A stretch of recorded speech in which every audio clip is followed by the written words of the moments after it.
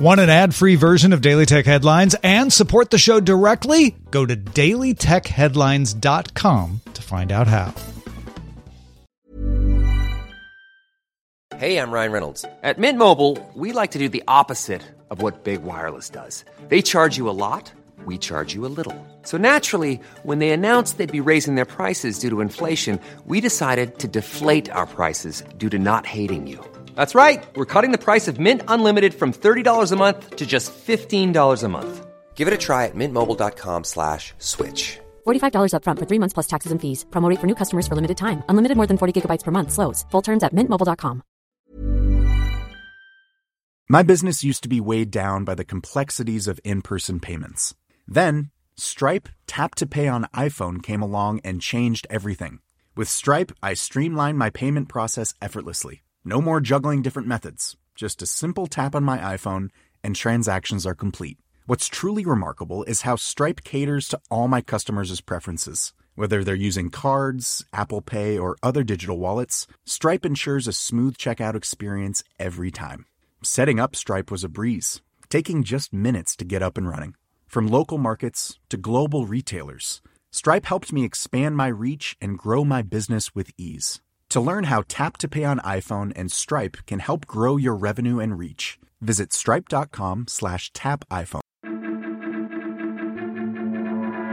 These are the Daily Tech Headlines for Friday, June 19th, 2020. I'm Rich Strappolino.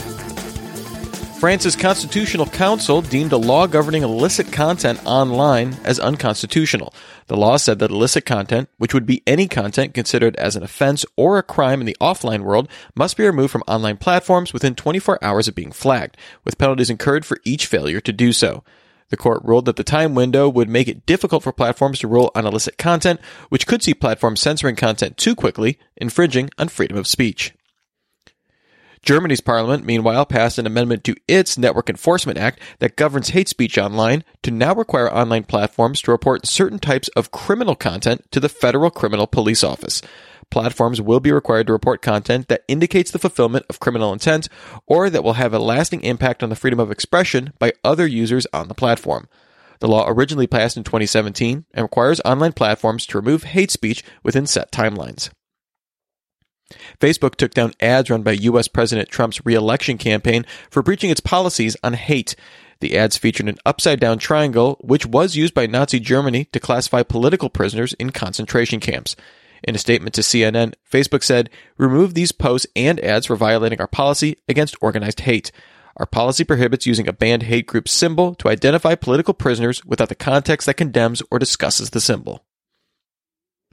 Researchers at Awake Security, speaking to Reuters, report that a series of Chrome extensions available through the Chrome Web Store were part of a spyware campaign to obtain browser histories and gain access credentials to internal business tools. Awake estimates these extensions were downloaded 32 million times and were mostly positioned as tools to either convert files or warn of questionable websites. Google was alerted by Awake last month and said it removed more than 70 malicious add-ons. It's unclear who organized the campaign. China's search giant Baidu has left the Partnership on AI, a U.S.-led effort to solve ethical challenges raised by artificial intelligence. Baidu cited the cost of membership and recent financial pressures for the move, and in a statement said that it shares the vision of the Partnership on AI and is committed to promoting the ethical development of AI technologies. We are in discussions about renewing our membership and remain open to other opportunities to collaborate with industry peers on advancing AI. The Partnership on AI declined to say what Baidu's actual cost for membership had been. Google's in-house incubator called Area 120 launched a new project called Keen to help users track their interests. It's sort of like Google Alerts service meets Pinterest and lets users monitor the web for specific content, then surfaces a result using both machine learning and human collaboration. Keen is available both on the web and at Android and starts by you entering a topic you want to research. Then you get a pinboard of images linking to content from Google that's supposed to match your interests. GitHub made its SuperLinter multi-language code checking tool available to all users. The tool was originally developed by the GitHub Services DevOps engineering team for internal use and is built out of GitHub's action tools for automating certain development workflows. The SuperLinter validates code by preventing it from being uploaded to main repositories and supports a variety of popular languages like Python, JavaScript, Go, XML, and YAML.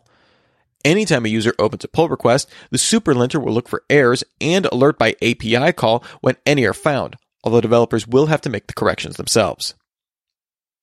In a blog post, the Swedish crowdsourced mapping and street imagery startup Mapillary announced its acquisition by Facebook. The team will join Facebook's existing open mapping efforts and says it will stay committed to OpenStreetMap, continuing to provide a global platform for imagery, map data, and improving all maps. The company also updated its license, which previously provided a license to use its imagery for non-commercial purposes, to now include commercial uses as well. In an interview with TechCrunch about the Hey email app status in the iOS App Store, Apple's Senior Vice President of Marketing, Phil Schiller, said the company is not considering any changes to its App Store policies. He noted that Hey's macOS app was rejected for the same reason Apple is rejecting updates to Hey's iOS app, and reiterated that the app should not have been initially approved in the first place. Schiller suggested Hey's developer Basecamp could choose to either offer different pricing on the iOS and web purchases of the app, or offer a free version of the app with additional paid functionality. And finally, Sony released a software update to the Aibo that will now allow the robot dog to meet users when they come home. Users assign a meeting place for the Aibo with the vocal command, "This is where you should go," with the Aibo lowering its head for a virtual sniff to show the location is stored. Whenever a user goes to that assigned place and says, "I'm home," the Aibo will come up to greet the arrival. Over time, the Aibo will learn a user's typical schedule and wait at the spot to greet its owner. Remember, for more discussion of the tech news of the day, subscribe to Daily Tech News Show at dailytechnewsshow.com. You can find show notes there and links to all these headlines there as well. Thanks for listening. We'll talk to you next time. And from all of us here at Daily Tech Headlines, remember, have a super sparkly day. My business used to be weighed down by the complexities of in-person payments. Then, Stripe Tap to Pay on iPhone came along and changed everything.